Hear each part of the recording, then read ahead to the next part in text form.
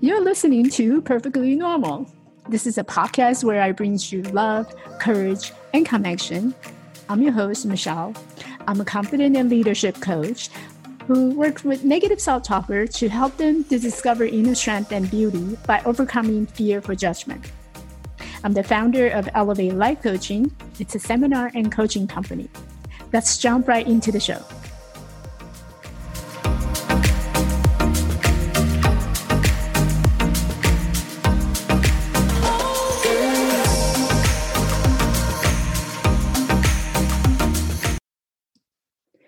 Hi, everyone. Thanks for listening to this week's episode. I am a little behind. I think it's because we have a short week by having the Memorial Day, and which led me to kind of slack off a little bit. And so the topic I want to talk about today is perfectionism. And so for those of you who's listening and who think like I did, or like I am, that everything needs to be perfect, then this episode is for you. So this morning I was among several different women who also are expert in perfectionism. So what is perfection? Perfection is doing everything right at the right moment, at the right time, just the way that you want them to be. That is perfect. That to me is perfection. But there's a problem with that. If you think about, doing the right thing at the right moment, everything being perfect. I mean, perfect, it's kind of like, my title, Perfectly Normal. I use both words because they are trigger words. They triggers a lot of different ideas and thoughts about who we are and how we ought to be in the society. And I was on the panel this morning, and what I shared was that if you scroll through a lot of social media, imagine, the social media or your cell phone is a box. You're pretty much framing that person inside of your box to perceive them as someone being perfect, someone is flawless, someone who has this perfect look or perfect life, and that you just wish that you have their perfectness in you, and that would have been perfect. And that's how I felt initially when I, first went through that journey of I was discovering who I am. And since I couldn't be perfect in a physical sense, I wanted to be perfect in every mean that's possible. So, looking back, I remember my parents enrolled me to have piano lessons. I was in painting classes. I was in writing classes. I was in calligraphy classes, because in order to make up for my imperfection, that flaws from the physical sense that I had, I have to somehow make it up to myself, and so that I can prove to myself that I am worth living and I have that worthiness within me. So I was trying to be very hard to fit in. People play piano, sure, I can play piano too. People can draw, sure, I can draw too. So in a way, my perfection came and you show up as, because my physically it's not perfect. So let me figure out some other way to make myself perfect. Taking self-development classes and reading books and joining groups that talk about these type of things, and just wanted to make up for whatever I have lost. And that mentality struck getting into trouble, because then I was thinking, well, if I can draw well, then that means I'm not good enough. If I can't play piano well, then that means I'm not good enough in piano. And the list just go on and on. So that perfectionism shows up because we're trying to get ourselves validated by the society. We're trying to get validated from within ourselves that there's a proof that we can do certain things in this world no one else can. And so when it doesn't go in the right timing it doesn't turn out the way that we want it to be. It doesn't have the result that we want, doesn't have the outcome that we were hoping to get. Then we associate that as, our personal failure, that we have failed and somehow we need to fix it. We need to patch it up. We need to, because we're broken. So we got to fix it. So the idea is always and will always be is that you are perfect just the way you are. Embracing every piece of your imperfection. Your imperfection is actually perfect because your imperfection is what makes you different. It's what makes you unique. And how do you use that uniqueness? How do you use that difference and diversity? This is a word that often you'll hear people use a lot. Is that this whole world is made of diversity, right? People are different, people are unique, people have different talent. And there's a reason for that, because we all come in together as a collective whole to contribute in making this world a lot better. So your imperfection is actually perfect. And so by you going and trying to be perfect like everyone else, it's against the nature of the law of nature, right? Because by nature, you're designed to be different, to be unique, just like all the trees out there. You never see the same tree. You never see two trees, they look the same. There's always something different about the tree. So everything that you look at around you, they all have their sense of uniqueness within them. And that is by design, because that's what makes things beautiful, is having that variety. So how do you move from being being a perfectionism and having that understanding of, what, I'm going to embrace my imperfection? How do you move from that? So I believe there's a lot to do with, trusting yourself. And I shared this the other day with on my social media, on my Instagram. And by the way, you can follow me on Instagram at Elevate Life Coach, and you can follow me. And sometimes I put out live videos, and you can watch video. And so this is something that I share on my Instagram. I was talking about the difference between confidence and self-confidence. So those of you who have visited me on my website at Elevate Life Coach, lifecoaching.org, I can't speak today, right? See, when you're trying to be perfect, you don't turn out to be perfect. So if you go to my website at elevatelifecoaching.org, what was I going to say about my website? See, I keep forgetting. This is not perfect. This is not going to be a perfect episode, just so you know. All right. So it's not a perfect episode. So if you go to my website, so for those of you who go to my website, you know that I work specifically with confidence and leadership.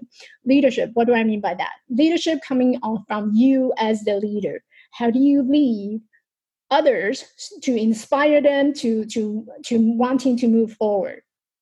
So confident, and you lead by confident, because the more confident you are, the more that you believe in yourself, how you lead, and also you have more confidence in the way that you lead. So confident in leadership is my thing. And the other day I posted a video on Instagram because I was sharing the difference between self-confident and confident. So confident, I think I did a podcast episode also. Confident is usually based on the experience, your experience that you have in the past. So say you're in a relationship, and in the past, you have a lot of success in your relationship. And every time, you're in a relationship, people grow, and it's just an amazing experience in your relationship, versus someone else who doesn't have a lot of success in their relationship. They may associate as, lack of confidence, being they would not ever find the right partner. They wouldn't be able to meet anyone. They would probably just die alone. So there's not a whole lot of confidence when you base on your experience in the past. That is confidence. And you can apply that theory, apply that idea to anything that you do in life. That when you talk about confidence is generally based on your experience in the past, that something has been successful, or on the other hand, something has failed. You associate it with the level of confidence that you have. Now, the self-confidence is what matters within. So self-confidence generally comes from just trust. It's a belief that you can do this no matter what. You can do this even though you haven't done it before, but knowing that you have the strength within you and you've been successful in life in general. These are the quality that you have, and that you trust yourself in using those strengths in moving forward in life, not knowing the outcome, not knowing how it's going to turn out, but you simply just trust yourself from within. That is self-confidence. So you may go into a relationship and you have no idea how it's going to turn out, but you know that you are going to play your part in this relationship to bring the best out of it. And that, my friend, is self-confident. You entering something of the unknown, not knowing the outcome, not knowing what's going to happen, what's it going to turn out. So that is self-confident. So the idea of how to let go of the imperfection and so that you can be perfect is, it has to do with that trust. That trust comes from your self-confidence, trusting that all the strength and all the attribute that you have in your life that got you this far. The fact of the matter is that you got this far, you made it this far. There has to be something well that you have done coming this far. So just the other day, I was on a call. Someone had reached out to me looking for coaching. And so I jumped on a call. And typically the way that I work is that we get on the phone and we have a quick conversation so that you get to know me and I get to know you as well, to determine whether or not we're a good fit. I had experience where a client doesn't, it's not the same feeling that I was getting, and we're just on a different vibe. And those are the type of client I don't take them on. I don't take them on because I want our coaching relationship to be a mutual one. So I want to work with you and you would want to work with me. So typically the way that I work is we jump on a call, and that would take about 15-30 minutes, depending on how deep that we share. And from those conversations, and if you can walk away with something very tangible that you can use after the 30 minutes, great. The more power to me, because I'm able to create that perception shift for you within that short period of time. So even better for me. So if by the end of the conversation, if it made a change for you, great. And during that conversation, so a couple of days ago, I had someone reaching out to me for one of those discovery calls. And one of the things that I was sharing with her is because she felt that she was stuck. She's stuck because of the pandemic, and that she's losing her job. She just got laid off because all the economic that's going on. So she got laid off, and then she was sitting at home, and it's been 2 weeks since she got laid off, and she was just marinating on that thought that, well, I would never find a job anymore, and look at I should have done more when I was in that position. I should have done this, and where maybe they'll think how valuable I am to the place. So she was marinating on that idea of, I should have done more. I should have been better. I should have done this correctly so that they wouldn't want to fire me. So the only question I asked her in that moment was, well, you've been sharing like what you should have done, but what have you done well? Right? Let's focus on what you have done well in that organization. And how can we use your strength? How can we use what you do well in moving forward in your new job? How can we use those strengths in making sure that you are in a place where you are using the best your ability and in the right position at the right time? And that's where your perfection will be found. And again, there's no perfection. I think perfection, and just like the word normal, it's a lie. There is no perfect in this world. And which brings me to this quote that I have from my book. It has to do with the flaws, and it's simply so just. I've been having this I wrote down this quote that I'm going to share with you in a minute, that every every now and then, I have those moments where, I think I should have done better. I should have, maybe reach out to more people. Maybe I should have written something differently, or, maybe I could have say something. So when I sit in those moments where I think I am at flaws, I actually wrote this quote in my notebook, and basically everywhere I turn to, I have it in front of me. So the quote was said, flaws are what makes us human. Accepting our flaws and forgiving ourselves for our mistakes and reconciling those conflicting parts of ourselves is crucial to our health and happiness. And this is from my book, Perfectly Normal, an immigrant story of making it in America.